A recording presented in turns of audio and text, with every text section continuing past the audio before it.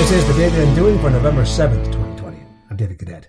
I'm listening to Stephen Covey's 30-year-old 7 Habits book all over again. His repeated use of the phrase reap and sow has different resonance to me this time around. Reap and sow is one of those timeless nuggets born of ancient philosophy that's always worth unpacking at different times, and is one that's been reinterpreted countless times over.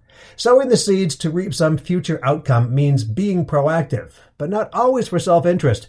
Citizenship is a 21st century skill, one that wasn't really a thing when Covey was doing his important work in the 20th century.